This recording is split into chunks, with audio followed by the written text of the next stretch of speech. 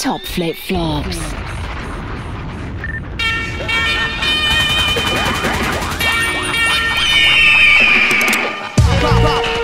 Trapaholics Mixtapes.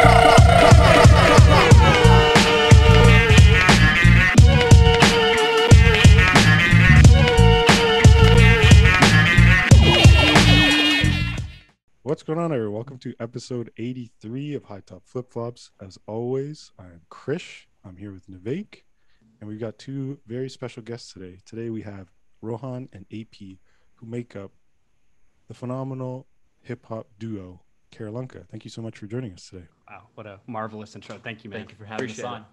It's an honor. We're, as we mentioned off the record, we've been super excited to have two of you on, join us, and talk about your music, talk about your creative process, but also kind of get to know the two of you a little bit better. Right off the bat, you know, everyone who hasn't heard of Carolunka, go to Spotify right now, search up Carolunka, go listen to Mahal, little EP that they casually put together in 24 hours, which we'll make sure to talk about. Yeah, you were there Very for that. casually. I was for a brief moment on the Twitch, sir. you know, I had to come through.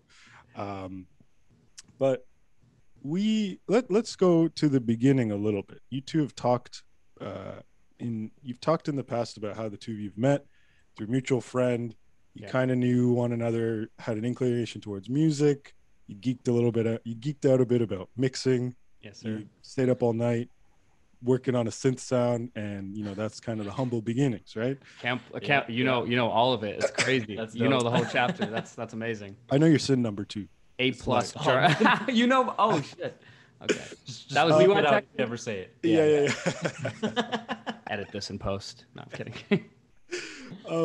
But I do want to know, because I think this is something that Nivek and I, you know, we think about, and maybe it looks a little bit different because Nivek and I are related and we've known each other for a very long time. But what kind of has been the key to nourishing your friendship as much as you nourish one another creatively? Because as we know, not everyone who kind of creates together are friends.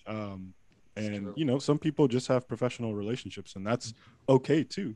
But it's also really special when you're sincerely close to one another, and you know, you could kind of confidently say like, if we didn't make music, or we'd probably still be friends, you know? Yeah, Definitely. And You might be. Maybe Not a I don't two-way know. Me, street. for sure. yeah, I may have inferred or assumed, but I am curious to know, what is the key to what has been important for you guys to make sure that, you know, you're growing in your friendship as much as you are kind of growing creatively as well?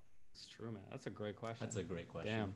Damn. Yeah, I think it's sort of our ability to create with each other is very much tied to, I think, our friendship, right? Definitely. And so I think it's having that foundation from the get-go, knowing that there was a time in life where we didn't make music together and we were still really good friends. I think that helps for sure. Right.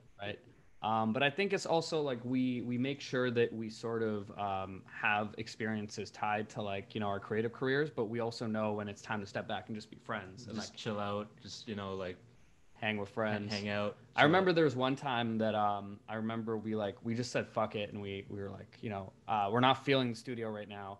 Let's just go swimming at my condo building's like indoor swimming pool. And I remember we were in the jacuzzi for a little bit, and it was dope because we were just sort of reflecting on like some of our visions, and we were like, we were still talking about Carolunka stuff, but we were talking about how much we'd achieved together as friends. And I remember AP told me something. He was like, "Yo, this is dope, bro. I feel like it's been a while since I got to sit down with you and dream."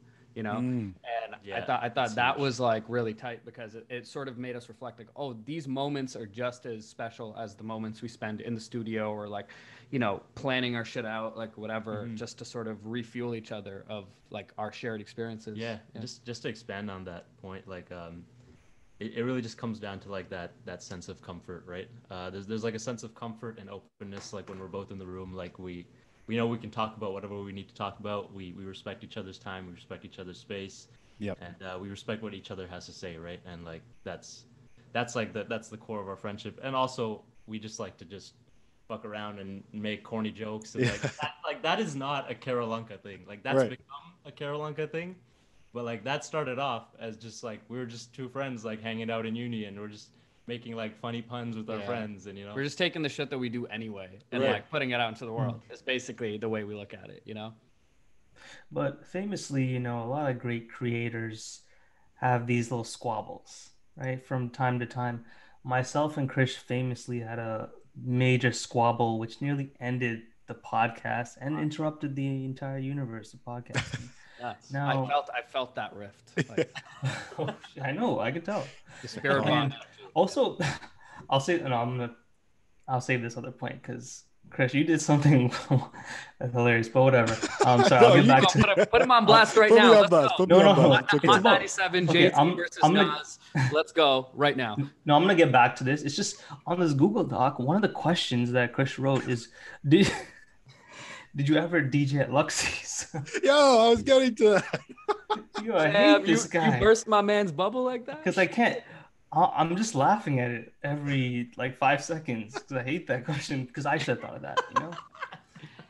Wait, are you is this performance art right now? Like you told me you guys had a squabble and you're bringing the squabble into the podcast. Like it's a real time like expression of that. Now the wanna thing speak is, to that? I'm pretty real where I'll admit if there's a squabble or not, right? Chris is fake, so sometimes he'll hold in a squabble.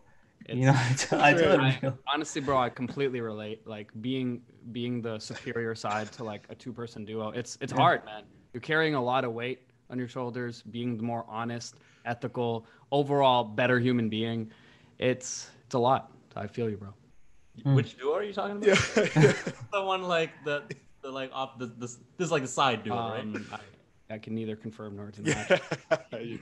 We're gonna take a 10-minute break to talk to Sarah. We need To get our shit together. Get our shit together. No, but yeah, as people that work quite closely, I imagine, because producer rapper relationship, I imagine there would be that, but your relationship seems so positive. Like too positive almost. Yeah. To be honest, all the squabbles are scripted. Yeah, that's right. And maybe the scriptedness it just helps get anything out. Because I think here's the thing, That's kind of true. Because I don't know if y'all watch wrestling. If either of you are wrestling nerds, but if you're a hardcore wrestling nerd, yeah, people say wrestling's fake and shit, but like some of those wrestlers actually hate each other in there. Yeah. It's an opportunity for them to. What are you trying to say, man? No, I'm not. I'm just talking about wrestling. I love wrestling. This is our first squabble. You guys got it live. Oh, perfect. Oh, Perfect. shit. Squabble That's baiters right here. That's amazing. But Big squabble. I think shout out to my therapist. He brought this up with me today. He said, it's actually a normal thing to feel irritated or like a little bit annoyed by people sometimes. It's because it means you're giving yourself the space to feel out what you're feeling. And as a result of doing so, you put less weight to it. It's just like, 100%. What just happened was annoying, What's interesting is like and to like actually answer your question. Yeah. If you haven't yet. But like I feel like it's weird. We haven't had any necessarily like big fights or anything that I can think through. No. But like it's like a combination of like if we have structured ways in which we can like vent our frustrations or like if we feel like we need to do something better or like the other person needs to do something better, like we have like whatever, like we have like a one-on-one for that, Yeah. like all right, this is just for feedback. So I don't feel like we've had disagreements and stuff, Yeah, but like for I sure. feel like we trust each other enough to also like just step back and be like, all right, even if this person is like moving it in a direction where I don't see it going and like there's a fundamental disagreement there, let me just trust the other person to like, if they feel that strongly about their vision, let me at least trust them to like try and execute on it, Exactly. Yeah, no, I think that was a great answer. I think that's again, it comes down to just like that. We have that openness where it's like, if something like serious were to happen, like we'll talk it out. It's like there's no hiding anything here. It's Yeah, like, it's if you have a problem, tell me. If I have a problem, I'll tell you. And Yeah. it's all on the table, We'll just bro. figure it out. It's all on the table. Yeah, and it's important. It's important to remember, particularly creatively, that like when you critique the art or when you critique the work, you're critiquing the work. You're not critiquing the person. You're talking. I think that's a great point because I think one thing that's probably also helped our relationship is just being creatives together, and like you kind of take that mindset into like your relationships with people as well, right? It's like I'm not critiquing you as a person, right? And this is not just for Rohan, but this is for anyone who I'm talking to who I like, oh, like this is might be irking me. Like I'm not critiquing you as a person. I'm just critiquing this one action. You know? Behavior. sure. And it's Yeah. like I'm not. That's not to say you're a bad person. I'm just saying, yo, like this one thing annoyed me, and like whatever. Yeah. Like we'll talk about it. But Yeah. No, I think that's a very healthy way to go about it. And yeah, but it's definitely something actually the creative process I feel like definitely helped. To be just honest though, I reinforce don't that. have that type of relationship with everyone I've collabed with creatively. I think a lot of it is AP is just very, and this actually fucking pisses me off, to be honest.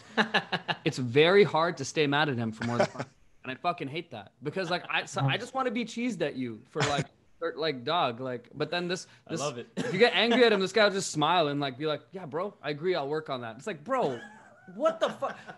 Like, can you add some toxicity into this fucking relationship? Like, where's the spice? You know? That's what it is. I get grateful and shit. Whatever. one day that that water bottle is gonna end up at the side of your head. Don't worry, Ron. It'll find its way there. You heard it here first. Yeah.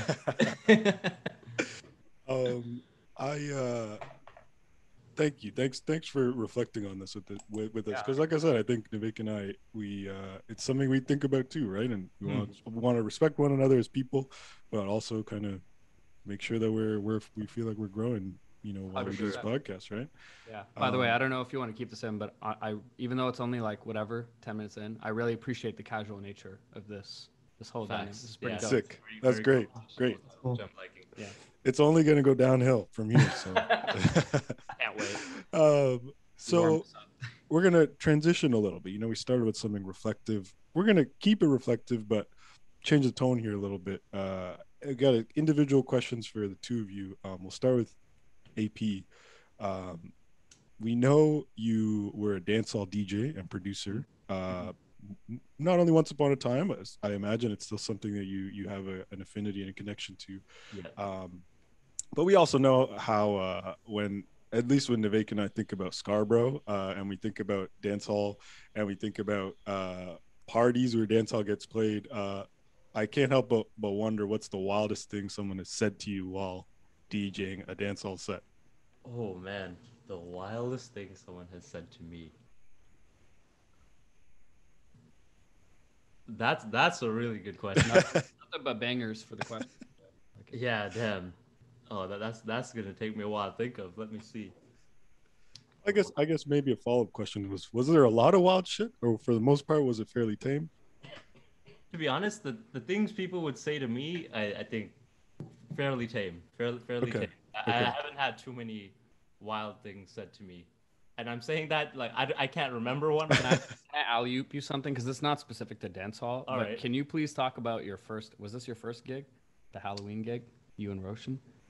DJ Wenda? Oh, Do you how remember? how that Yeah, event went down. yeah. I think Yeah. it's not a dance hall story, but like, Yeah, I mean, this is again- great. This is the first time I'm seeing AP DJ live, by the way. Okay. Like a Halloween party in Waterloo, and like, Yeah. What went down? I can tell you guys a story. So like again, like not too many wild things have been said to me, but like I've definitely seen wild things go down during the party. Oh man, this was like my first club gig in Waterloo. It was me and my boy Roshan. there's DJ, like 20 of DJ us Wanda. there deep. Like the whole crew is there. Yeah. It's Nice. Waterloo University. Was it at that nasty club? What is it called? What's that nasty It spot? wasn't Phil's. It wasn't Phil's.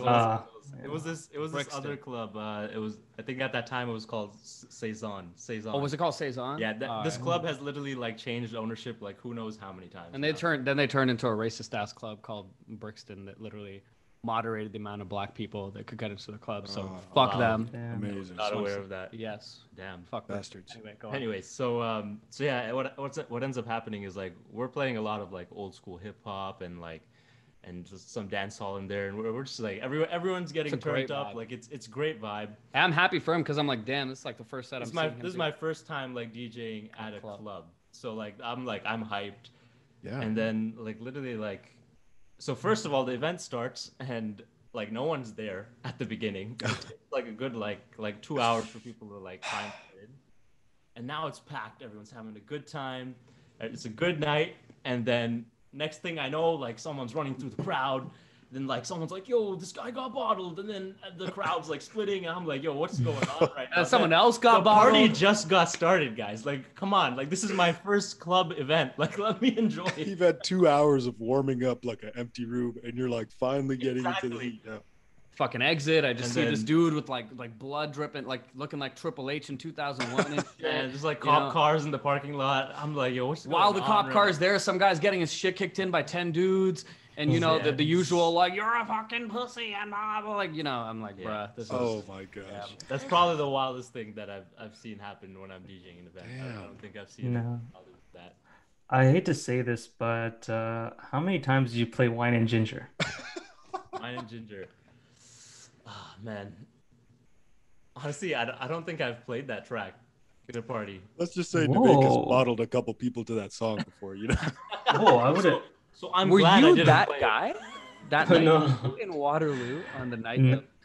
No, actually, if you guys want to hear some good Waterloo's Okay. vibes, is I visited Waterloo a few years ago. A friend of mine was in optometry school up there. So Okay. Stanji, Mhm. he's an optometrist, and we went out to Phil's and then another one, Okay. and I got wasted on my mind, and I pushed a lot of Caucasian men, Ah, only Caucasian men. gotcha. Got it. Right. And I kind of blame media for this, for putting these thoughts into my head where, get away from the Caucasian man, push him down, Right. and then continue to do it. All that propaganda, brother. All that propaganda they're bringing to our nation.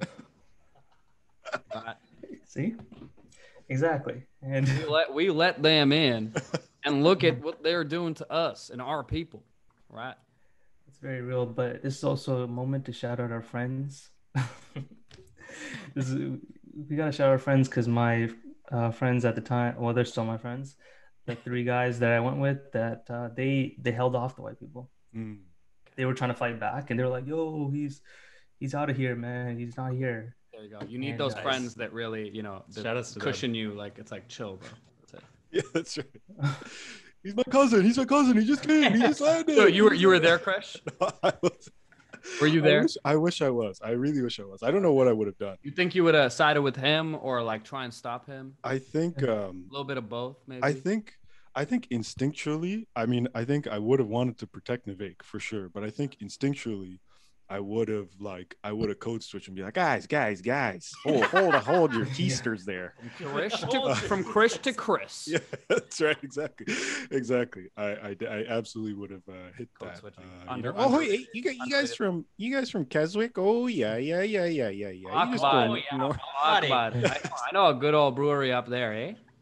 Oh yeah, just go north on Young Street there. Oh yeah, gotta love it. Oh yeah, Lake Simcoe is where me and the boys always go for a little lake trip. Speaking of which, I got my Ford pickup outside. You boys want to take a quick rip around the corner? All right, guys, I'm a little racist, so this is getting me angry right now. I You know, no, but thank you, AP. We've far too many times have had guests on this show tell us about Wild Nights DJing, so we appreciate you indulging us there.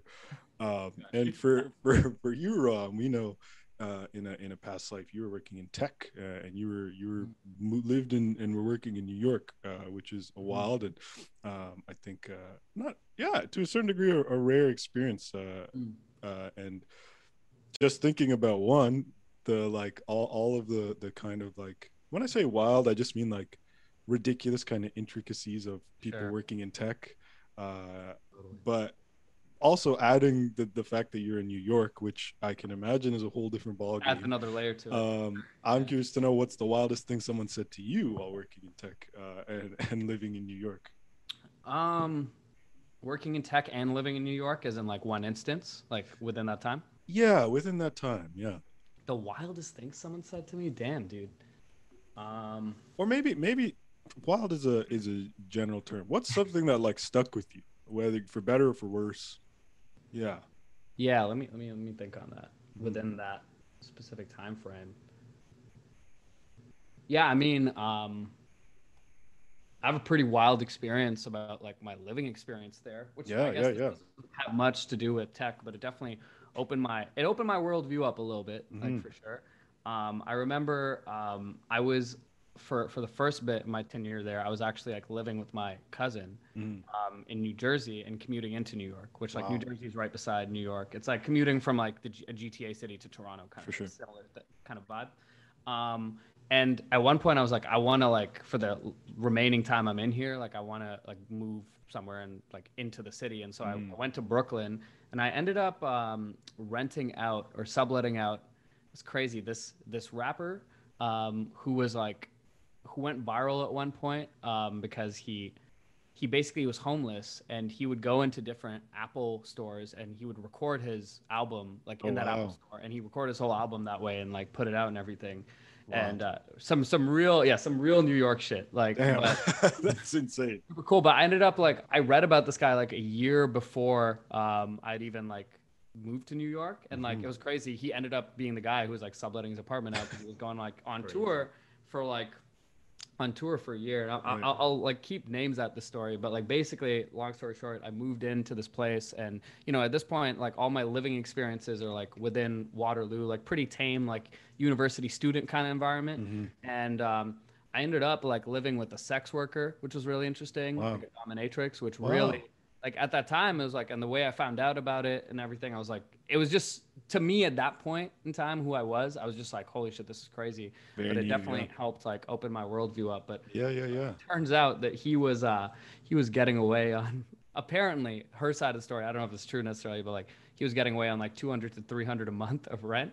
But then he sublet it out to me for like 700 or 800 bucks.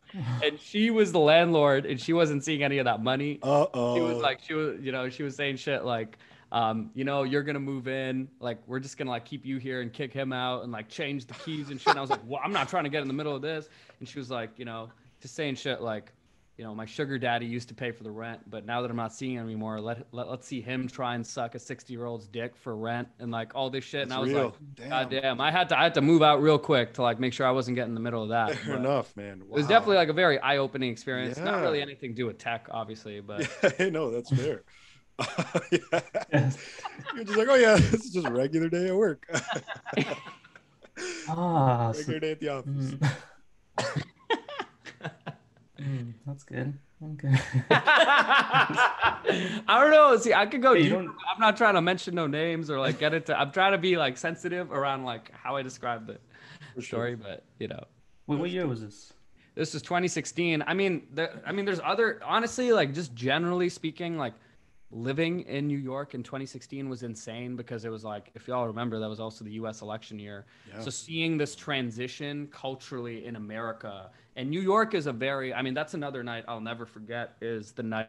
Yeah, living in New York in 2016 in general is like crazy time, bro, because like, I remember like U.S. election night 2016 being like one of the craziest, most memorable nights of my life because New York is this bubble and, a very liberal bubble in a lot of ways. And so I think they were like very much shielded from how seriously the anxieties of middle America were being taken and like how much of a threat Trump was to actually winning, right, against Hillary Clinton. And so it's just like we were going to go to like Hillary's whole like her fucking celebration thing. They're going to have like a glass ceiling and like break it down or something like that. And we didn't get in because it was like too full. And I'm glad we didn't get in because then we just went to a bar and just seeing people's faces from the beginning of the night to like the end of the night just like melt. Insanely eye-opening, and like you can take it at surface level as like, oh, that sucked, but it also really, I don't know, it teaches you about like how like the divisive nature of like a system or country or whatever can really manifest itself in a certain area where I go to the office and everyone's like, oh my God, I can't, everyone is in disbelief, right? But seeing how it's sort of like permeated in the air, like the next day when I was like going on the subway and like people are literally crying in the subway because these are very real anxieties that people had, right? You have on one side of the nation just like being super like, yes, finally our voices are being heard. Simultaneously, you have like people of color and like other folks who are like have very real anxieties about the next 4 years, and rightfully so based on how shit played out. Anyway, sorry, it's getting political, but it was more so like from a standpoint of like experiencing that in the moment felt like a timestamp in history, that I was there for, which is like kind of crazy, especially in New York where both of them are from. Yeah, man. Yeah, I still think about that day sometimes, some days, like, because it is a while, even for myself. I was in Toronto at Yeah. school, and Yeah. it was still like Yeah. everybody was. But you kind of remember where you Yes. were almost, right? Yeah, yeah, and it almost led me to think about. Remember, like the summer of 2016, and how people like really hold that up to high regards. Yeah, Like yeah, everybody keeps talking about that. all summer 16. Mhm. Yeah. Yeah, like was was that the same thing in NY? Um, that's a good.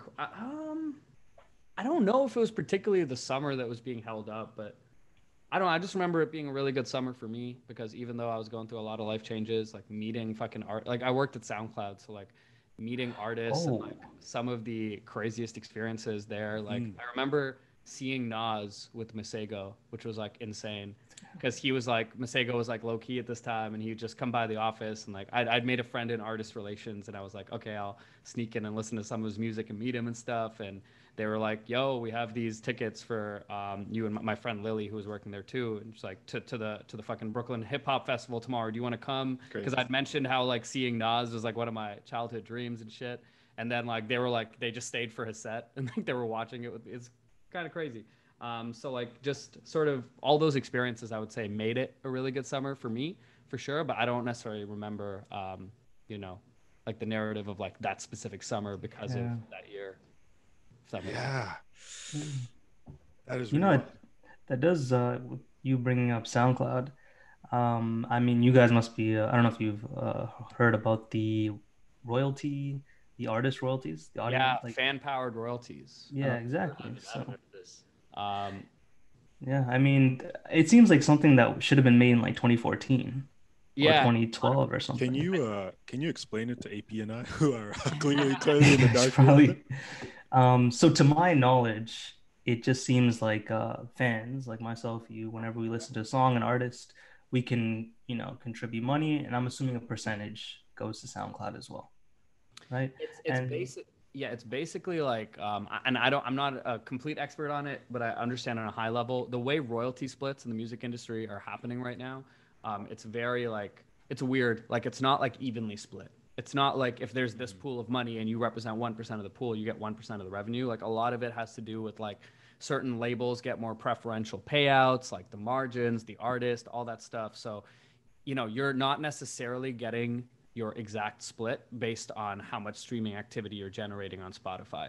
Now what they're doing with SoundCloud is they're making it so that it is evenly split so that if you listen, right, if you're paying like whatever $8 a month or whatever for Spotify or SoundCloud or whatever, Right. and 70% of what you listen to is Carolunka, then 70% of your portion of like the revenue that's supposed to go towards royalties will go towards Carolunka. Like it's like sort of Got it. truly reflective versus it's not always been that way. Right. mhm. Wow. Does that make sense? Yeah, Yes, no, it this does is make sense. As Thank you you. explained it, I remembered you told me about this last week. Okay, yeah. yeah. No, this is a cool little topic of independence, because you guys are doing the Patreon. Yes. We've thought about that as well, and that's super cool. Yeah, you get to put out, your own content. People are paying for this, and they get to see whatever, you curate for them, Yeah. which is super cool. And it leads me into, of course, major labels and being independent. And your sound to me is like super polished at this point, right? It seems like it's ready to go, Thank you you. know? And I'm assuming, you've been approached by, someone at this point. Is that fair to say or Independent no? labels, not Or just not anybody? Yeah. not majors, yeah, but independent Yeah. labels, yeah. Okay. Have you guys considered, or you just want to be fully It's independent there? it's tricky, man. Like I'm always open to shit, but it's just the economic. First of all, we're really early. Like Yeah. let's be real. Like we're very early in our journey, and like we're not even 1% at where we want to be, and we recognize like where we're at in that journey, which is why like conversations like this are cool because I'm gonna love listening back to this a couple Yeah, years yeah, yeah. Absolutely. as a timestamp. But I think it's like the economics of the music industry, or I try not to make like broad brush general statements, but like for the most part, man, if you're signing a major label deal, more than likely, like, and you have like you're very early and you don't have much leverage, like you're getting screwed. Like you're not there is no preferential deal based on what the labels do now versus what they used to do like 10 to 15 years ago. Right. So like the normal deal is like Brent Fayez, who's like huge. I mean, before Yeah. he's independent, but like Mhm. while he was blowing up with Crew and all that, having a hit record, all that, the best label deal he could negotiate, his manager could negotiate, I think was 17% of his royalties with like a whatever $200,000 cash advance, and that's like at the top end of like that's a good deal for someone at your stage. You know what I'm saying? So hearing that about Brent, like I personally no longer really celebrate. I don't know, like major label signings or whatever, because you don't know the intricacies of that deal and like someone holding creative control over your shit. And yo, it's crazy, bro. Imagine any other business where you'd be like, yeah, 17% of your own product, be Yeah. cool with it. Oh, here's a little bit of cash to like try and sway you into this. But it's like if you're accepting $200,000 for like 2 or 3 years and you're willing to trade off like 15% of your shit, like, oh, sorry, trade off like 85% of your shit, I feel like you don't believe in your shit enough. Yeah, it's I scary. Yeah. Yeah, Great point. it's like That's the thing, right? They're like these major labels like approach you and they have the leverage, right?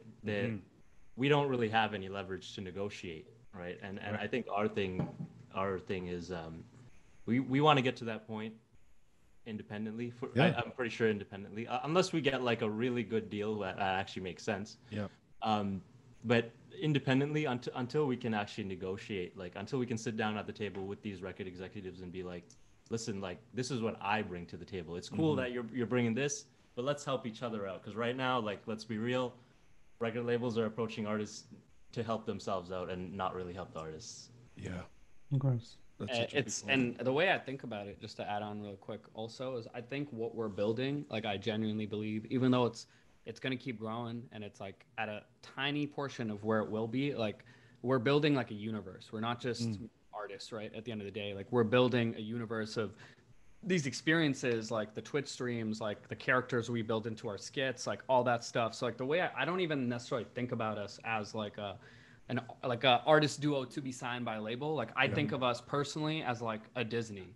Like I think of us as a Marvel. Like that's sort of like where I think about it. And like the music will always be the focus for sure. Yeah. But I think like we're always gonna put those experiences and everything around it. And that's like intellectual property that like I personally wouldn't be comfortable like handing over to label, you know, like because we're building all that shit around the music now too. That's right. And it's also something that you want to expand and you want to grow as you grow, right? And Exactly. that can change, and it should be allowed to change, right? You shouldn't kind of necessarily That be freedom locked is in. absolutely necessary for us. I feel like if I'm locked into something, it's no longer my thing anymore. You know, We're like we're about to drop 5 singles in the next month and a half to 2 months. We would never be able to do that with the label, bro. Like 5 singles in 2 months, like no way. They'd be like, okay, let's pick one of them, like put the right marketing strategy around it, which I get, right? But for us, like it's all about speed right now, and like especially at this point in the journey, it's like that creative freedom and flexibility is so important. Yeah, that's yeah. I think that what you shared, particularly about particularly about like our artists potentially not like knowing their worth or not believing in their music, that's it made me think. I'm like, yeah, I think that's absolutely one aspect of it. And then I couldn't help but think about like, yo, how many people just like don't know otherwise or are in like such desperate situations, right? Yeah, like, and what's scary. That's the scary. other thing. Like that. Well, the other thing is it is context dependent. Like if you really need to take it, and like you're in a position, I'm kind of speaking from a position of privilege when I even saying like reflecting on my words just now. No. There's definitely situations where it makes sense and it does play out ultimately for the benefit. So it's not like it's never worth it. It's just I think in our specific like situation, it's just not something that makes sense for us. At this point. Yeah. Definitely. Let's be real. Sorry, real quick. Like certain artists, like they should take the major label deal. Like they got some singles, they'll have bubbling singles and like 6 filler songs, on the album. It's for them. It works. Yeah, get your bag. Cash in. Cash in, and kind of don't cash in on it after like a year. But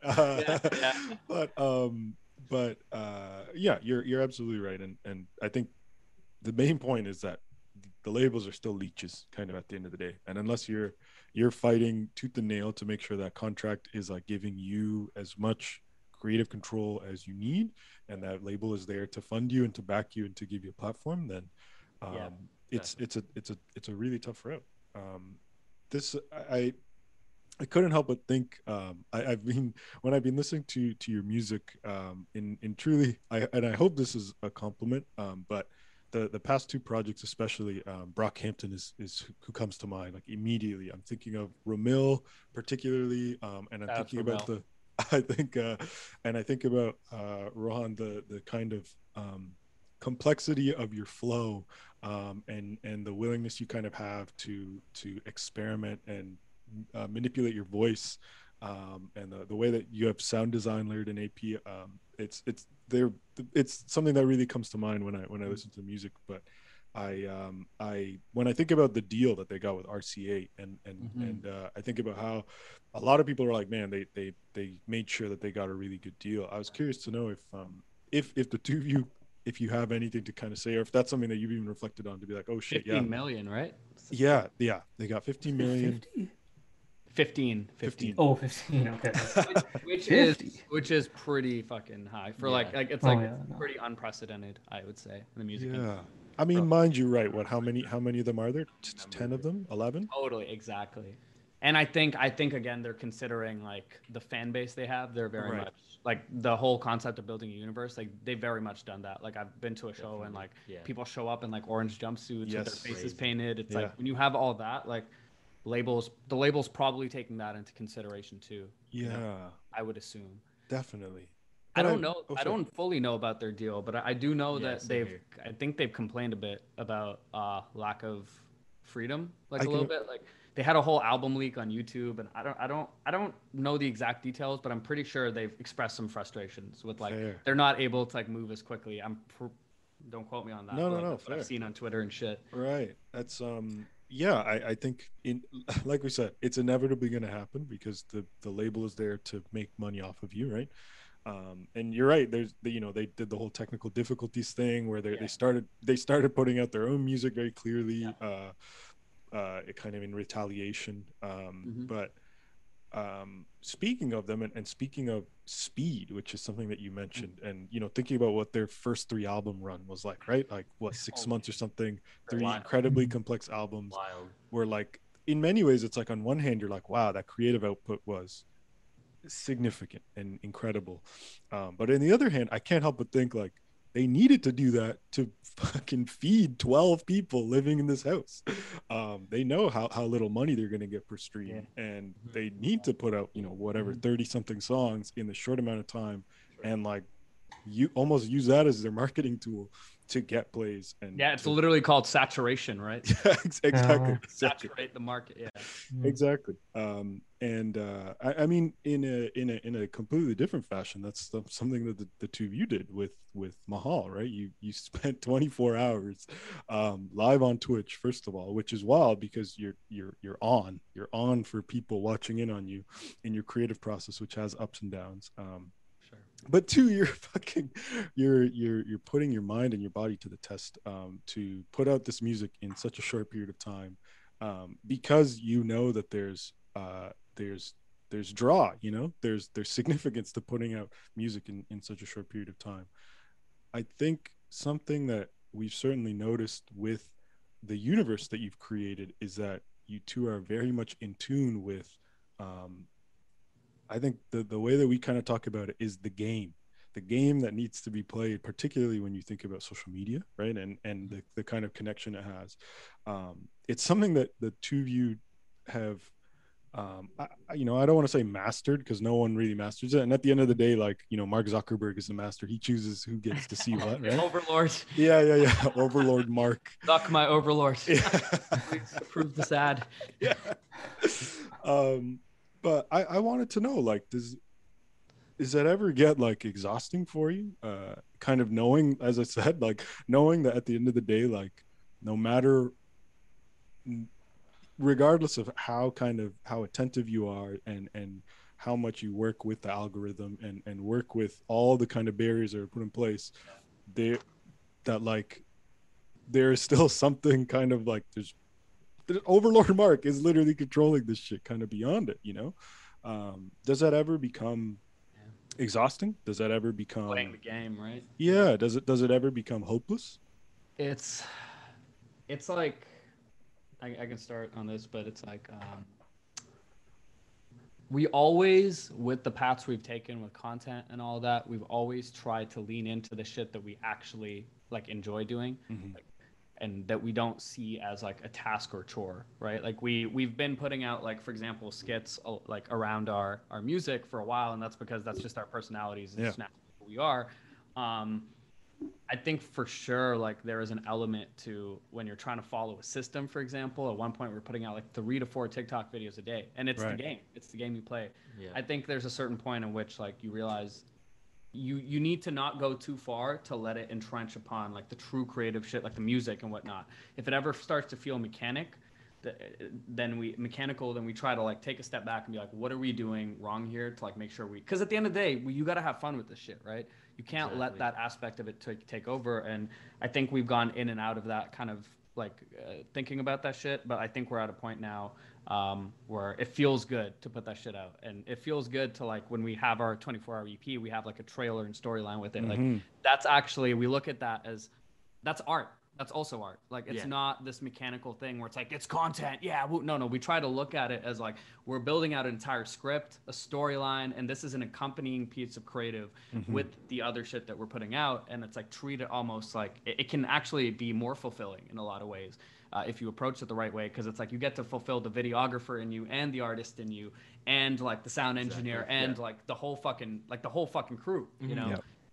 Which is there's definitely a dope element. But yeah, for sure, you got to watch out for moments in which you're taking it too far and you're playing the game too much to the point where it like exhausts you. Like I've definitely had moments where I felt exhausted. Yes, for sure. Same here. Like it's definitely gotten exhausting at points. Like we love experimenting with whatever comes up, like whatever new thing comes up. It's like, hey, let's hop on it and run an experiment, right? For sure. But like, yeah, again, it's like when you're playing that game, like it's like just you're constantly trying to find that balance of like what is too much and like what's too little. Yeah. And but in order to find that balance, you have to push the extremes, right? There's no other way to find it. And like we've done that with a lot of things, like TikTok being the most recent example that pops up in my head. But it's like, again, that's part of the game, and you have fun with that process too, right? You start to realize it's a pattern you need to do in order to find out what works and what doesn't work, and that becomes part of the fun too at times. As long as it's always, because I do like social media consulting for other artists as well on the side, and I always tell them, as long as it's not something where you felt like you made this piece of content just to satisfy a trend or just to satisfy the need for X amount of Instagram posts per week or whatever, at that point, fuck it, like just don't post, like real shit. Like that's a better option, you know, than putting on that mask. It's your art. Like you got to make sure it's an extension of yourself, right? That's right. Not some other shit. Yeah. That's a great point, because it gets murky, man. It gets really, really murky, and I think that's also kind of like what leads to a lot of people kind of like burning out too, right? Burning out creative. Big facts. I've experienced that for sure. Yeah. We've both gone through like it's good to go through the fire though and get burned. I'm not gonna lie. Not saying like burn out, but it's like it's good to. I've personally felt like it's like it pushes my limits, and it like I learn more about myself as a creative. Yeah. And you push what you're comfortable with, right? It's like you as you like, obviously, like I'm not saying, hey, everyone listening to this, go burn yourself out. Right? as it happens, you get more in tune with yourself in terms of like what are the signs of burnout, and you know when to pull back. So you just push the limit, but then you start to learn, okay, you know what? I'm about to burn out, but I'm not there yet, but I'm pulling back because I'm not trying to be there. I'm just trying to push the limit consistently. Yeah. That's a great way to put it. I think it's all about addressing the patterns, right? Starting to notice how your body reacts and what you kind of go through. I slept an hour before our last show. Oh yeah. I was up for almost 48 hours straight. Jesus. And I wouldn't change it. You know why? Yes, I learned from it and I won't do that again, but like that's a vital experience. Like oh my god. Now I know. Yeah, truly. Wow.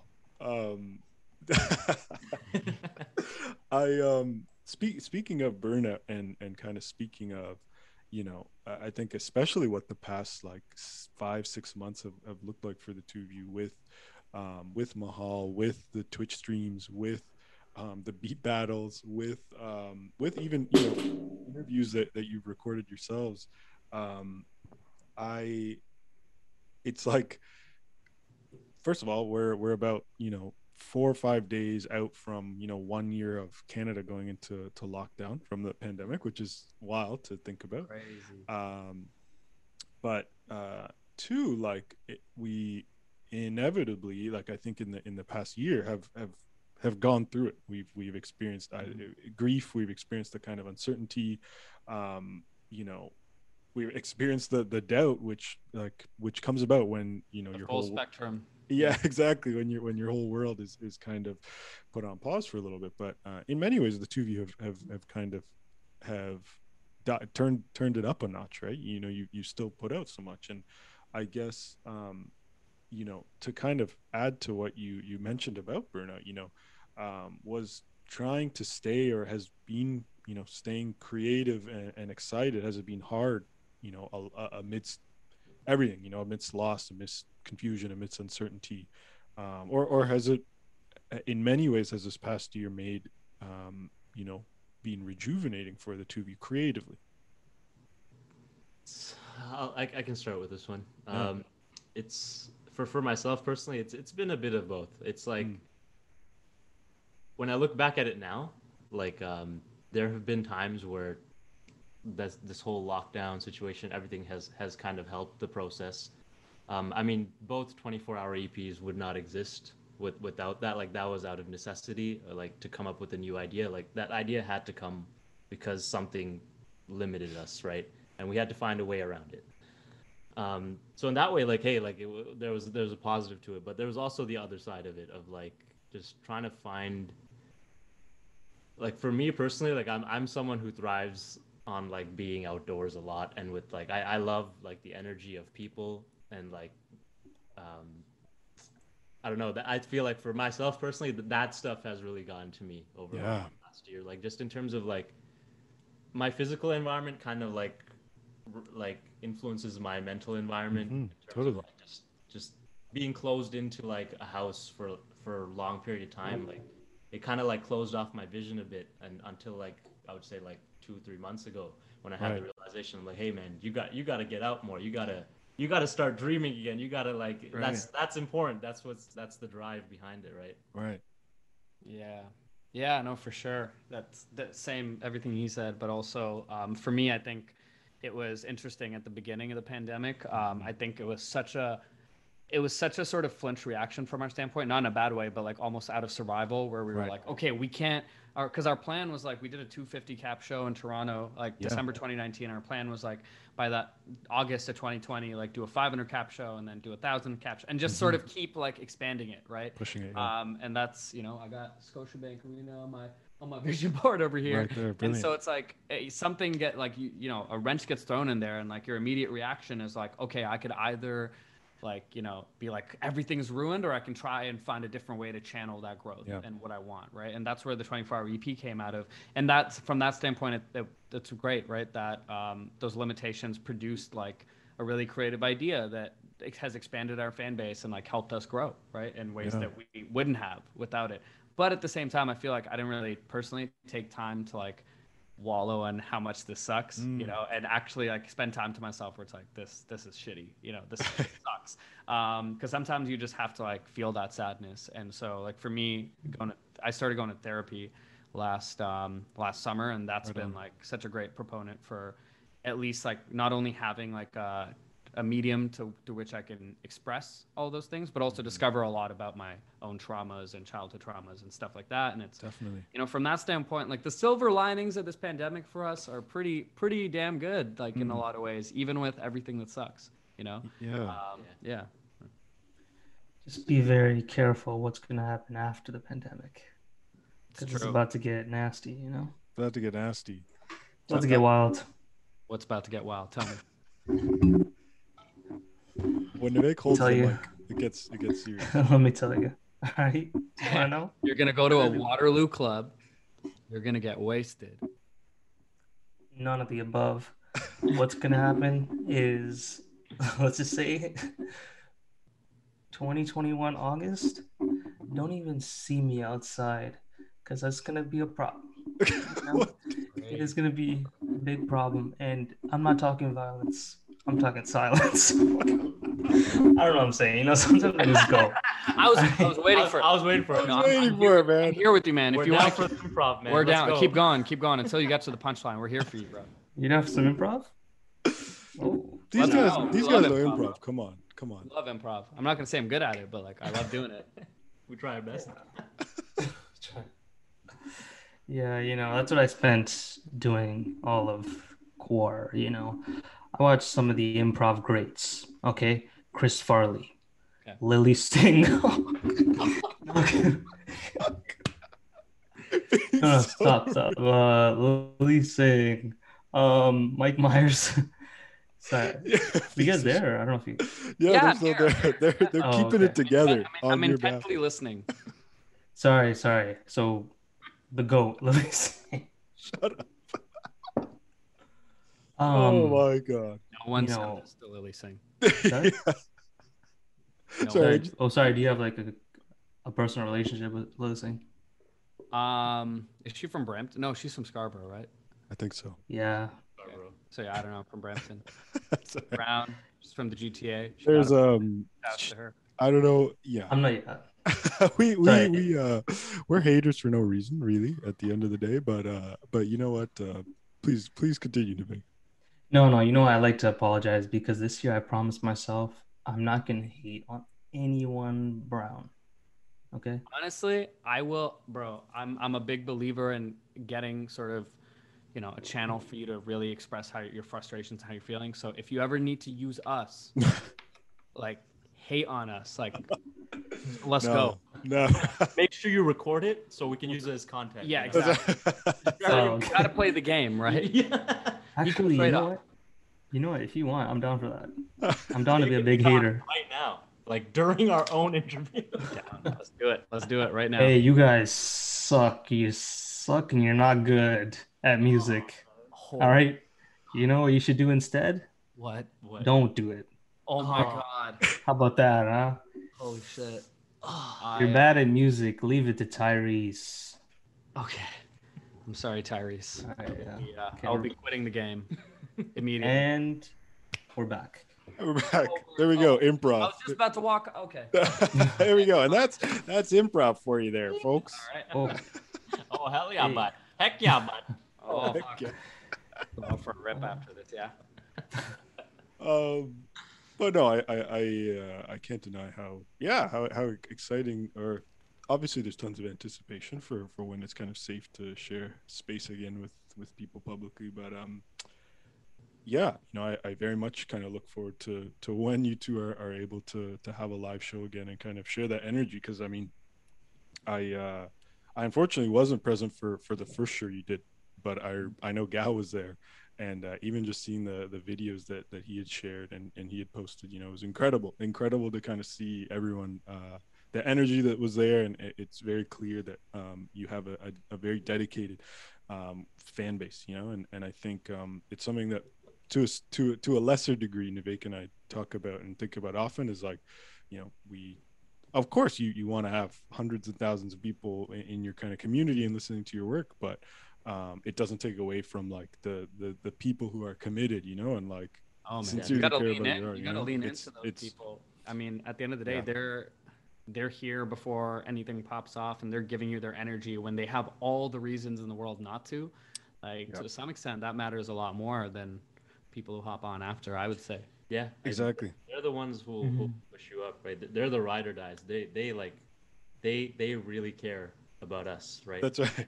And that's sick. Like that's amazing that we've been able to establish this connection with someone who was prior to Karolinka completely random in some corner of the world that I've never been to, and like now they're listening to us and they feel connected to us, and I think that's amazing. Yeah, it's I mean, even from the bit of time that I spent on the Twitch stream, it was super funny, but also like really special hearing you guys just being like, yo, shout out to Russia. That's crazy. When you're casually just asking like, oh, tell us where you're from, and someone's like, oh, Yeah, I'm crazy. from Kerala, I'm from Yeah. Goa, I'm from someone straight up was like, I'm from Russia, tuning in. Yeah, that's crazy. Crazy. Yeah, it's a really Something really special, man. Shout out, to, yeah, shout out to Russia. shout out to Russian bots, real quick. Yeah. Big one. The They Russian really hold it bots. down. Glad I got you. Russian bots were turned up last summer. They were real they've been turned up for the past 4 years, bro. Like, For the They've been past 4 years. turned. That's right. 2016, they ran 2016, man. They were yeah, turned if you Oh in ever my. fuck 2016. anything up and you just want to escape all accountability for anything you've done, just blame it on Russian bots, bro. Russian Works bots. 100% of the Yeah. time. Shout No, out it's a Cambridge big- Analytica, you know? Cambridge no shout outs to Cambridge Analytica. On the real, but Tech jokes, haha. Yeah. You had to weave that in there. got Right? 'em. I didn't give you any tech references before. That's right. But we checked that box off. We good. Let's go high level. Let's go macro. Let's piggyback this and quarterback this sucker right now. We're going IPO and KPIs now next week, fuck brother. We're dropping bare tech references. What up, Adobe? Oh, shout out to Adobe real quick. What up, what's that damn design program? Shout out to Microsoft Paint. Shout out to Paint Microsoft as well. right now. AutoCAD. AutoCAD, what up? Shout out AutoCAD. Shout Shout out out to MATLAB. That program. Architect for real. They build it for real. That's right. That's a big one right there. Yeah, Don't let that. Shout out to MCATs real quick. Like putting a lot of the homies through med school, becoming doctors. Shout out to the MCATs. That's right. That's right. I don't know about that one because you got to go No, to you're 8 not. years of schooling. 8 That's years? Crazy. That's crazy. 8 years, maybe 10? Maybe 10. For what? And like 300K in debt. Wow. Never mind. I Yeah. unshout out the MCATs. I much prefer M Dogs. And I'm be real with the whole doctor thing. Like, what if you're operating on a guy, right? Yeah. And then he has a swastika tattoo on him, Crazy. What do you do? which feels like a common occurrence. Cut him 'Cause open in the direction of the Oh, shit. you know what I'm saying? Yeah, Just I like that actually. Glorious bastards shit. Dude, Yeah. imagine it's like he's getting a surgery done on his stomach, but the tattoo's on his arm. And like after the surgery, he's just like, all right, so we just want to let you know the operation was successful.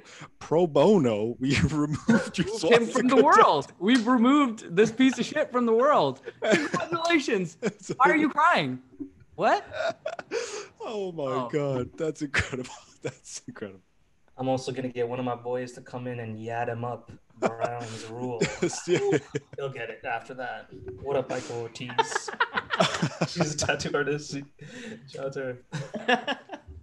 Instagram pop up right here. Oh my god, yeah, we're gonna put that here, right with the subscribe and the little bell ding Yes, notification. hit the bell, guys. We haven't done Get that. notified. guys. Subscribe Bell, subscribe for sure.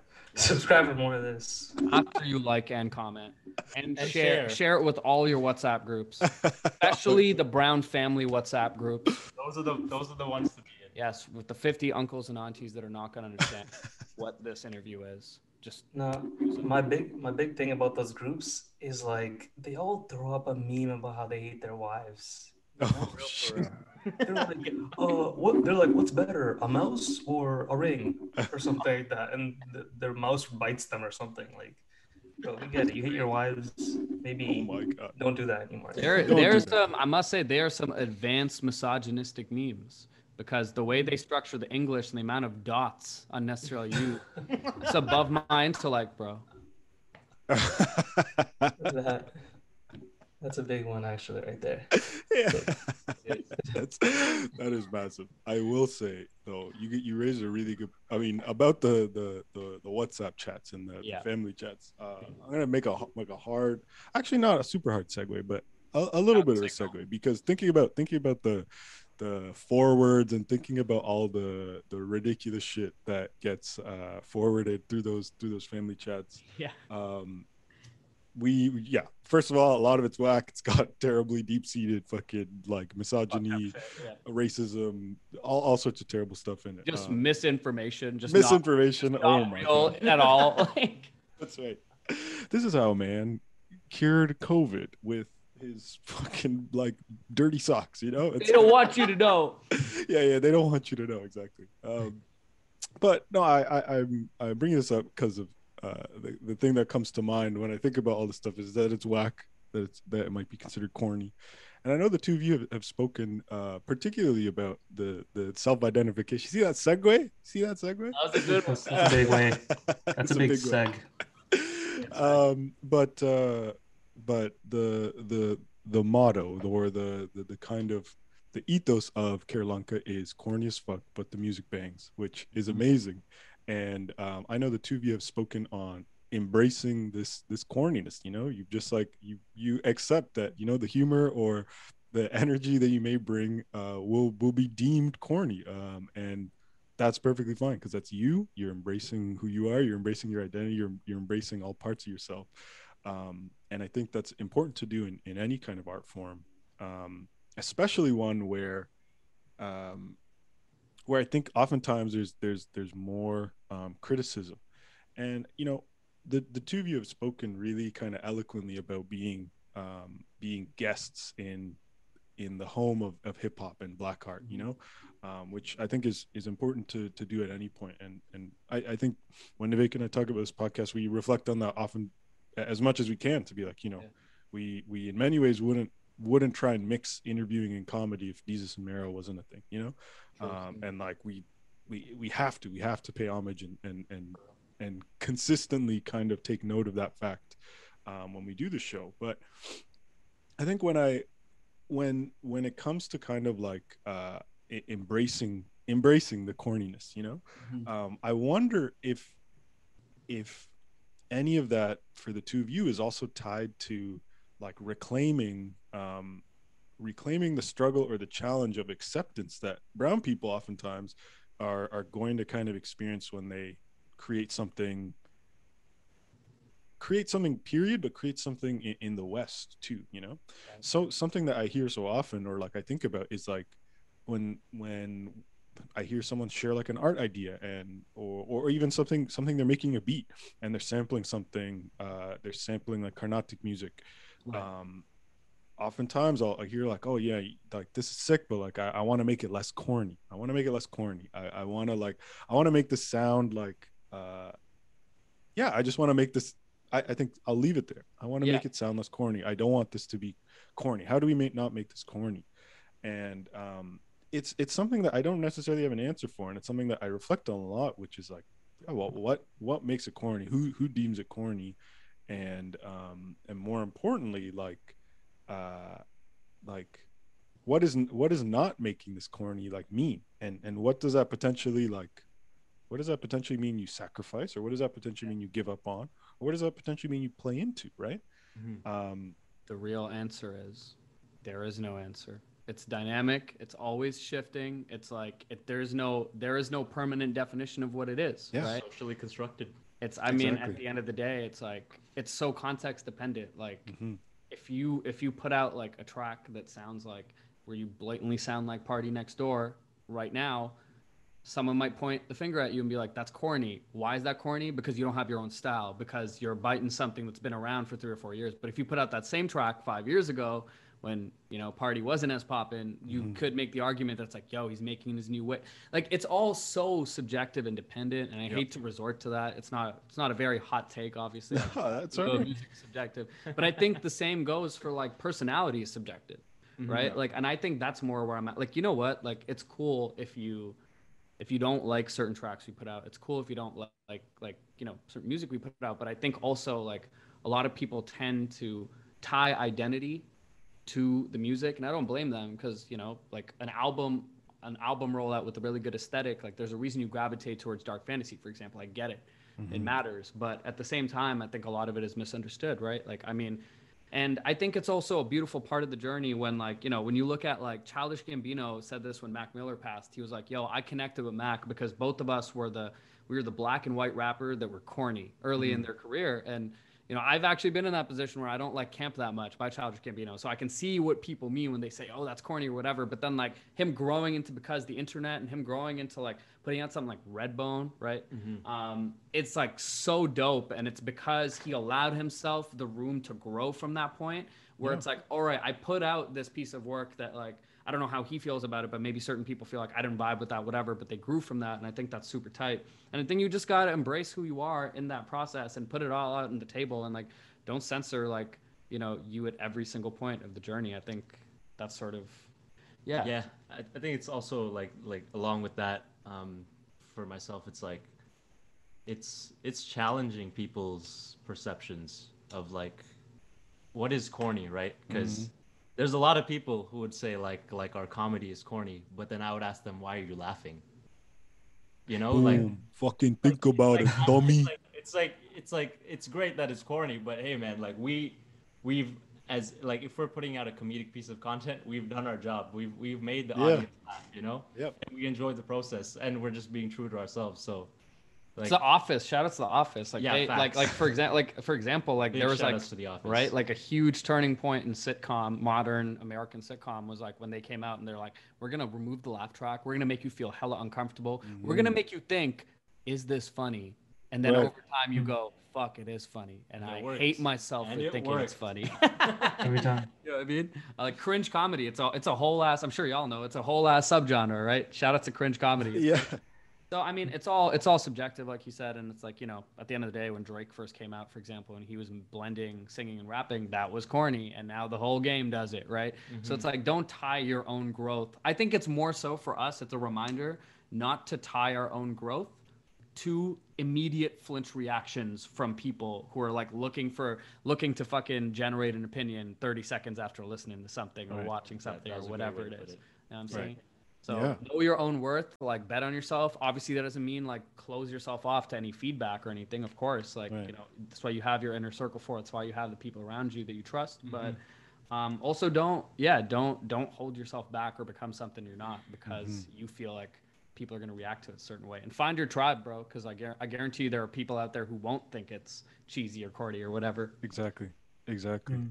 Yeah, it's really I think it's really valuable for people to hear that, because it can get the pressure to seek acceptance can get so intense that sometimes you doubt whether or not you actually like what you like, or whether or not like liking something that you like is acceptable, right? Quote unquote acceptable. And that's scary. Like I'm not But the gonna beautiful thing is, like, Yeah. we like now more than ever, it's like we live in an era where it's like at the end of the day, every single one of us in this room, you guys are avid music listeners, we're musicians. I think everyone in this room can name at least 3 artists that no other person knows.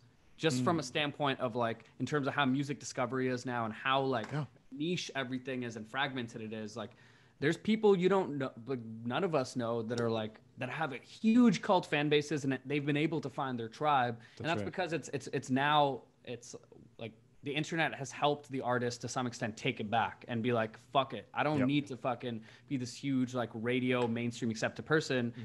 And some people might listen to my shit and be like, yo, that music is not for me. Like JPEG Mafia, for example, or some shit. Like people might listen to that shit and be like, it's too experimental, it's too out there. But then he has his people who, you know, we've been to a show and it's like, you see like the way his fan base reacts to that shit. It doesn't Incredible. even matter if like the people who don't listen to experimental rap are calling it corny, because like, holy shit. Like if you look at the people he is zoning in on, it's something special. The community is wild, you know. super yeah. Against, super against wild. zoning in the community. That's How do you guys feel about the Cardi album? I haven't heard it. I haven't heard it either. Really? Fair enough. Oh, okay. It's all good. I mean, When did it drop? When did it drop? Was December. it December? Yeah. I listened December, Oh, sorry, go ahead. How do y'all feel about are you guys like rap heads? Like how do y'all feel about ghostwriters in hip hop? Go ahead, Nivek. I'll let you speak on this. No, you go first. No, I was gonna say I don't know if I have a strong enough opinion on it. I think it's something that I kind of monitor, and I'm always just like, I wonder, you know. But I don't think I've dove deep enough into it to properly have an opinion on it. Yeah. How about you, Nivek? Yeah, I'm very okay with it now. You know, when I used to be an annoying hip hop head that was like, you know, you gotta write everything, you know, you gotta write everything. That's why I love Push. Basically Ray, Earl, yeah. Raycon, of course. And I get that. That just means you certain- like cocaine. Yeah. That's pretty much true. Yeah, that's exactly. Freddie exactly- Gibbs. Yeah. But yeah, like it is a talent to be able to write in someone else's tone and their voice. 100%, bro. Definitely. And a lot of people do it, and I really respect that. You know, it's a big talent. And I don't take anything away from rappers who If You you get can some rap, tips. that's the thing. If you can rap, you can rap. It's a Yeah. different talent than writing. It's a different talent. Personality. flow is the hardest thing ever.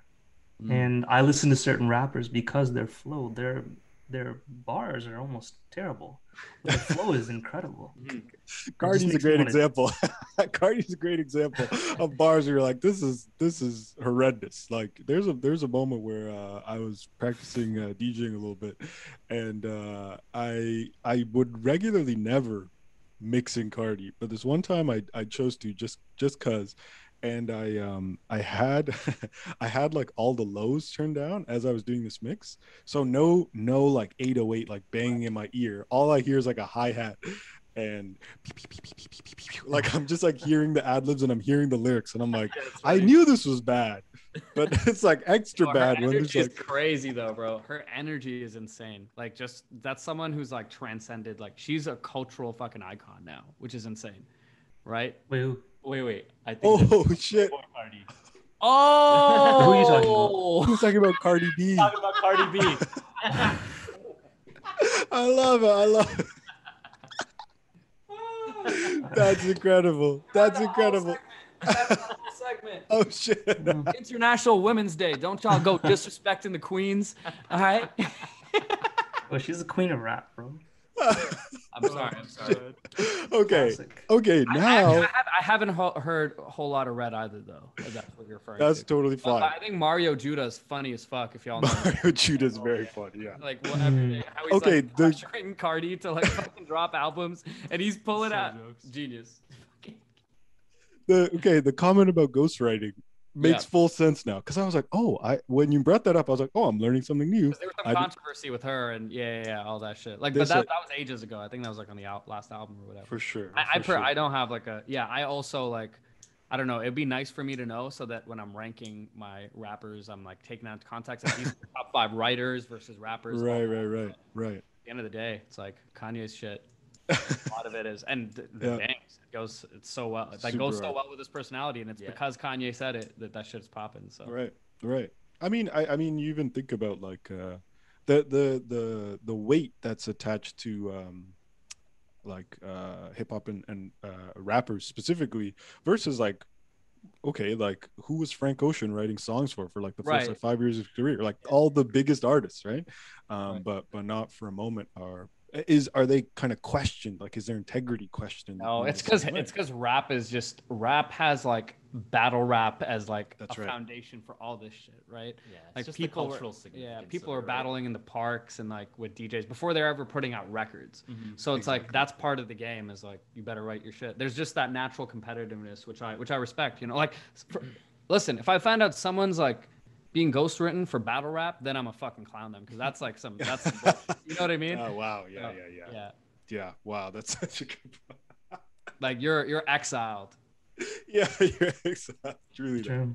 No way. Speaking, you were talking about flows though, and Nivek, you kind of mentioned like nailing a flow and being able to like really claim it is like very, very, very difficult to do. I like that's the one thing that stands up for me on Monarchy, the track Monarchy off of Mahal, where like this is so funny. This is the first time I've ever probably said this out loud, but like when I hear someone, okay, so these are 2 instances that I do this, and it's weird. But when I watch like blooper reels of like shit on YouTube, so for example, like when I'm watching Office blooper reels on YouTube, I'm forcing myself not to laugh as if I'm there, as if I'm like on set and I'm like someone who's like not trying to laugh. And it strangely makes the experience like a little bit more enjoyable. It's like the only reason why I can watch those videos like over and over again. It's because I watch it and like I'm trying to hold in my laughter, Yeah. like I'm being recorded, and then they burst out in laughter, I burst out in laughter, whatever. Yeah. It's great. When I listen to someone spit bars, and in this case, in Monarchy, you're going off.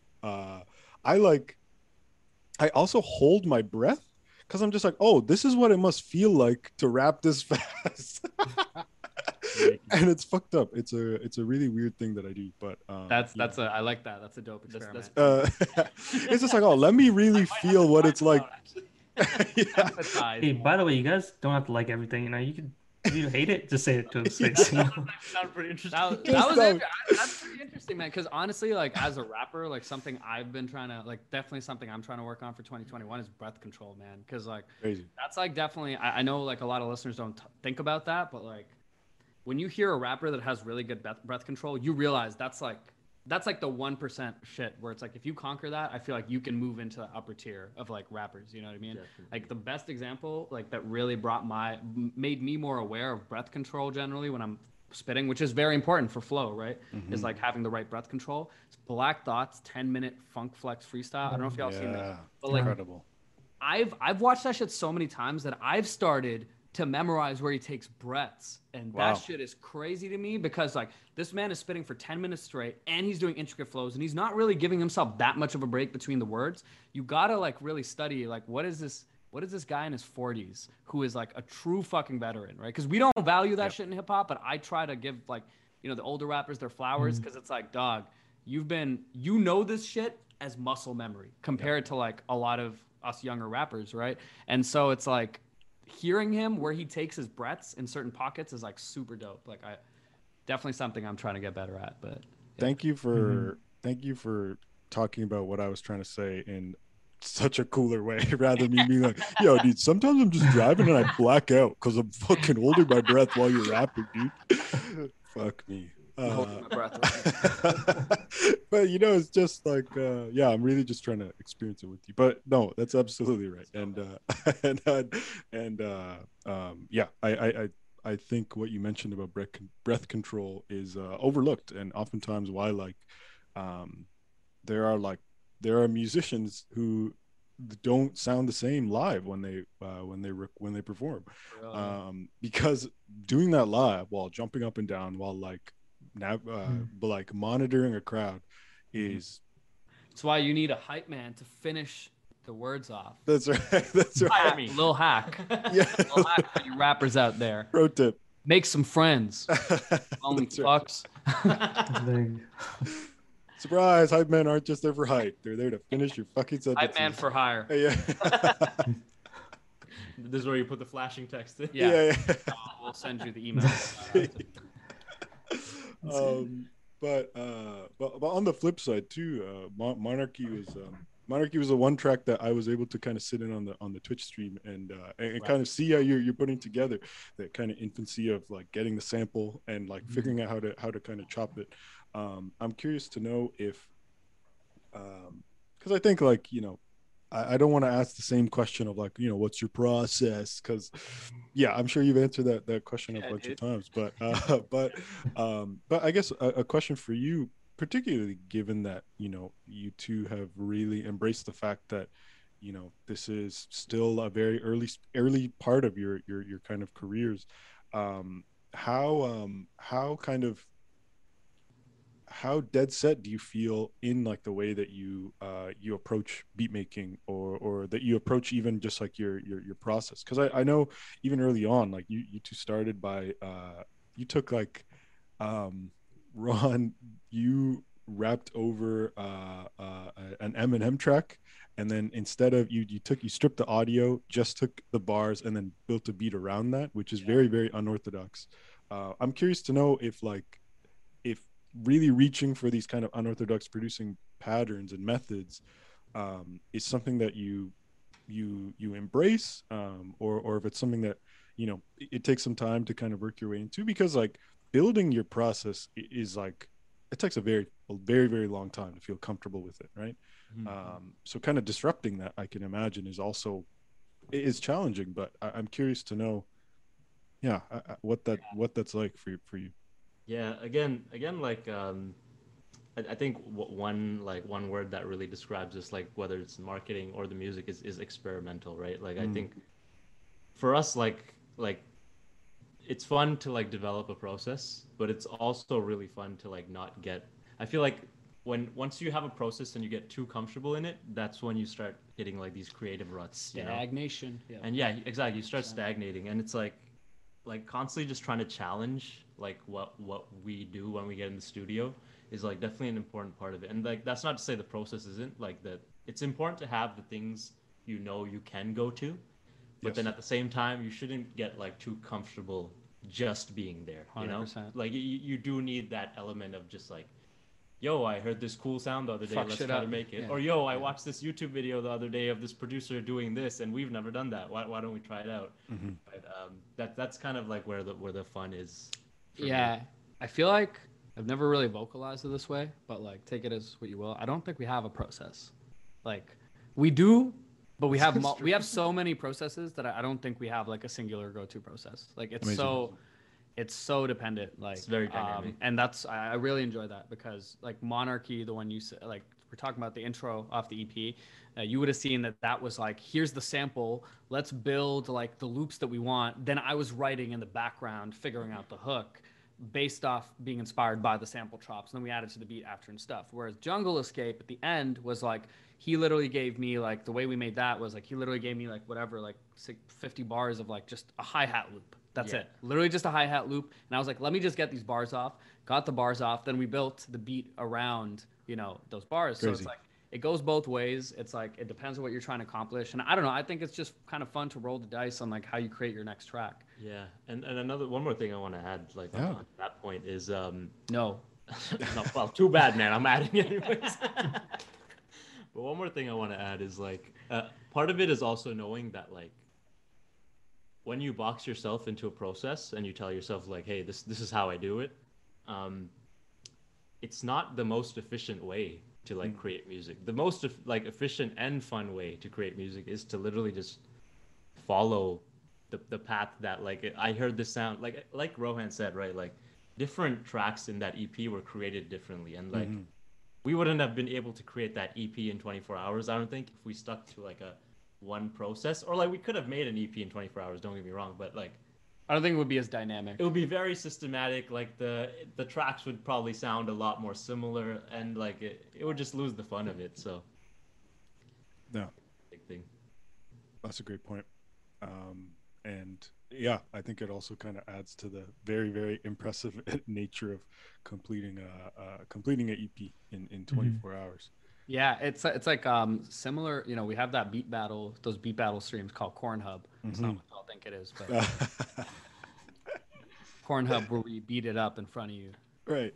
Oh, Beat up. yes. Got him. We're making beats. Love it. But it's like a beat battle thing, and that actually, like, Love it. on the point of like me saying earlier, like whatever we do, like content wise and all that shit, is just shit that we already do, but like publicized. You know what I'm saying? So like, you know, we used to do this thing where it's like whenever we were like, we went to LA and we made this thing called the Beat Game that we were just calling the Beat Game at a time, which we were like, hey, we want to make like just 3 beats in like an hour, and we want to like, you know, completely fuck up our creative process. So what we did is I said, hey man, you write 3 rules down, I write 3 rules down, Right. and we'll put them all into a hat, and then we'll just like we'll draw 3 rules, random rules. It could be like no drums or like reverse this sample or whatever it is, and we have to stick to those 3 rules and make a beat in 15 minutes. And like that's sort of where that started. We would just do it for fun, like with ourselves, and it came up with some really cool creative results. Forces you to make some decisions, and on the other hand, we also like taking our time with art.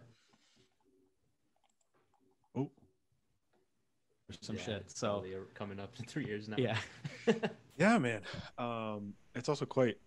Yeah, I appreciate the approach of allowing for it to kind of like have ebbs and flows of like really putting yourself in the pressure cooker, and also taking your foot off the gas, right, and allowing yourself to contextualize and and think about it that way. Especially the brown pressure cookers that make like the like, you know, the whistly kind of Shout out sound. the Instant Pot. Shout out the Instant Pot. Shout outs. Well, you know, I think you touched on a lot, particularly in terms of creativity, in terms of the kind of challenges of being authentic to yourself, in an age and kind of in a time where there's a lot of pressure to do otherwise. And you also kind of spoke on what that's been like for you in the past year, which we really appreciate you sharing with us. I think something that I've been thinking about for myself very recently is how I spent a lot of 2020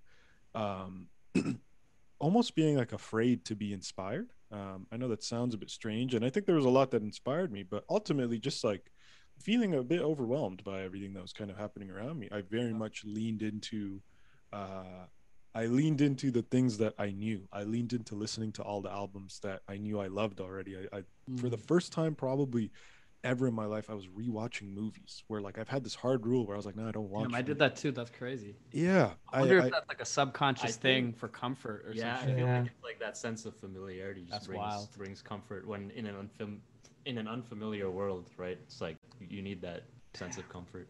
Exactly. That's precisely what I think it is. And very similarly to you, AP, I feel like it's only been the past couple months where I was like, no, there's still a lot for me to be kind of like inspired by, and maybe it's because, you know, we've now nearly done 365 days of living life like this, that I'm now at a point where I'm like, okay, I'm ready to kind of take this on. In many ways, it's why, you know, Nivek and I took a break from doing the podcast for a year, because we're like, we did this podcast in person, and it was so much more fun when we could do it in person and travel around the GTA, but travel to do these shows. And doing it on Zoom is not going to feel the same, and we'll just wait it out, because, you know, thinking about transitioning is going to be difficult, you know. But yeah, honestly, if this was in studio, we'd be freestyling for hours. We'd be going crazy. Freestyle-a-thon. You got to manifest that. We're coming back on. Different energy, man. For Oh, sure. sick. It's gonna happen. I have a few friends who like to freestyle as well. Everybody get together, freestyle. Let's go. You know, I over feel- knowledge beats. I feel like, man, over AP beats is what we need. Shit. Is what we need. It's true. But That's knowledge, though. God damn. shout outs knowledge Jeez. for sure. Crazy. But I guess I say all this to say, thank you for joining us. Thank you for contributing to the inspiration that I now kind of find myself feeding into. It's been really it's been comforting in many ways to sit and think about how two people who are very much embracing their corniness, which, you know, as we talked about, can be whatever it means, but I think to the two of you it means being you. And also just creating some really incredible art all around, whether it's the skits, whether it's the music, whether it's the artwork. How about this? We thank you. What? No. We actually Bet cut you didn't that. see that one coming. We actually cut that part out of all our interviews. We just shit. okay. But No, for real, man. It's dope. It's dope seeing you guys like get back and do your thing, and we're honored to be one of Be a the part first of that. guys to bring it back in. And at the end of the day, the fact that y'all are continuing to execute this vision, even if it's like exhausting at times or whatever, like keep doing it, because the people need it, man. What y'all are doing, and the people you're putting on your podcast, that you're lending your platform to, it means a lot more than you would think to the artists you guys are inviting on. So shout out to y'all. we hope so. You know, they're So some artists be like, you know, fuck these guys. they'd be like looking at their phones, waiting for their text to come in. They're waiting on text. No text? Smoking a All right, what's the blunt. next question? On the other hand, That's why I had to give you that like disclaimer at the beginning. Is it okay if I do this? Because I don't want y'all to think like I'm not paying attention. no. Of Nah, course. it's never please, that. please do your It's thing. just your voices sound funny. That's all. Yeah, that's right. That's right.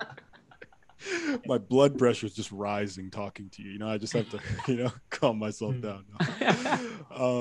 But as you'll find all of your favorite artists, go check out Karolinka everywhere. Spotify, Apple Music, fucking Napster. You know, go hit them up. Go listen to these guys. Easer. Alright, then. What? Deezer? Yeah. Deezer. What can Nivek, myself, all your fans, all the people who are listening to this episode and becoming new fans, what can they look forward to, say, in the next couple months from the two of you? For sure. Well, depending on when this comes out, we're gonna be dropping like 5 singles between like March and April. So watch out for that. And we're coming heavy this year with the speed, like we mentioned. We're gonna be dropping a lot, and you know, be on the lookout always for just big experiences and events like the 24-hour EP. We might have something cooking up crazy that I'm not gonna put any detail into yet, like out into the world yet. But you know, if y'all thought the 24-hour EP was crazy, Just wait. it's about to get wild, boys. It's about to get wild. So can't wait for that. Very ambiguous promo right there. Hope you enjoy it. Spoiler: the boys are going on a 6-day peyote trip. That's right. And we'll be vlogging the whole thing. We're now YouTubers. I'm now accepting clickbait title submissions to my email, so send them over. You won't believe the response you'll get.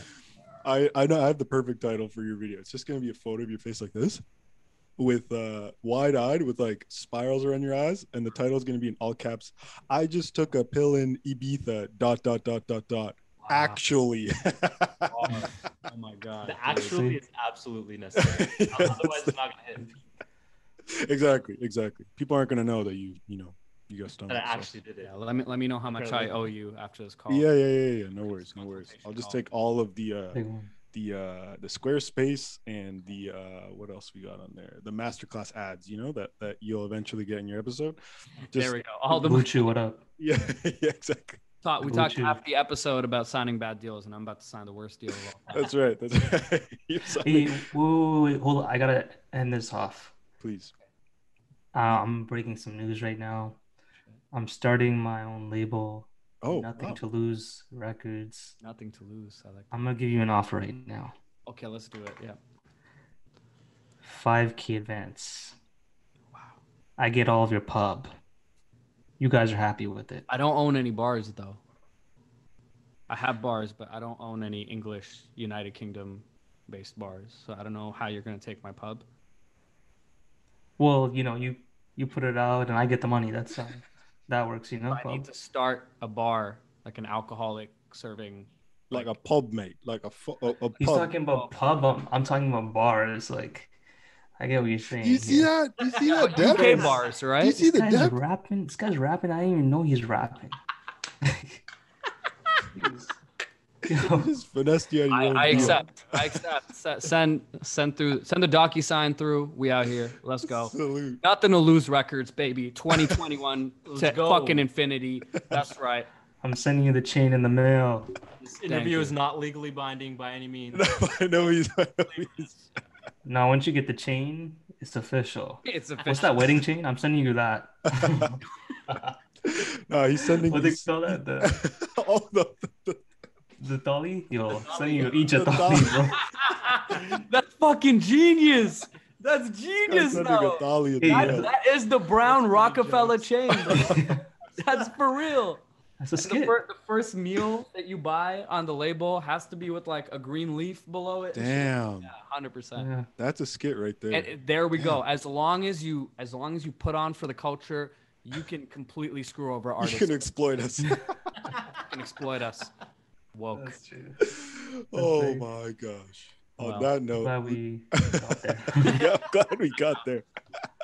But truly, thank you so much for joining us. Thank you for being on episode 83 of High Top Flip Flops with us. And as you said, in a couple years' time, when you guys are in outer space, because we know you like to travel between here and Mars periodically. We hope we can do this again and maybe reflect on what the future holds for the two of you, because it's Would love extremely to, bright. do that. Like a But- journal entry for the world. like a Yeah. journal entry for the world, Wow. precisely. But Yes. thanks An very much for in-person joining next us. time, Sure. 100%. You can listen to us wherever you listen to your episodes. I was gonna say some shit about saying something in the comments, but I don't know. Navik and I don't know how to play the game. The kids who just never were good at the sports, so they just watch to the side. That's us, and that's okay. Rate okay. AP on a scale of 1 to 10 in the comments. Thank you. Ooh, okay, rate. Read his looks, yeah. Brutally honest. That's right. We just got our clickbait. He has a big badonkadonk. Oh, Y'all no. can't see it Oh, right no. now. We're not but- bringing this from the Twitch stream to That's right. Yeah, and send them DMs. Like, you know what? Stop being a coward. Send What? somebody a DM of whatever you want to say. They'll That's right, that's right. appreciate it, I'm sure. Yeah, go Never- DM Karolanka. You need to give the energy that you're expecting to receive back. So roll the dice. Roll the dice. Exactly. Wow, so many quotables in this episode. Nothing to lose. Roll the dice. But for real, thanks very much for joining us. Let's all say Appreciate y'all, bye man. on Thank you, 3. 1, 2, 3. Bye. Tell me to love myself, get it all from everybody else. Move the fucking stuff, cause I cannot trust you well. Watch your money melt, it don't mean a damn thing. Got these fucking thoughts waiting on the Really thinking daily. back to days where the boy was paid. Before we took the all or nothing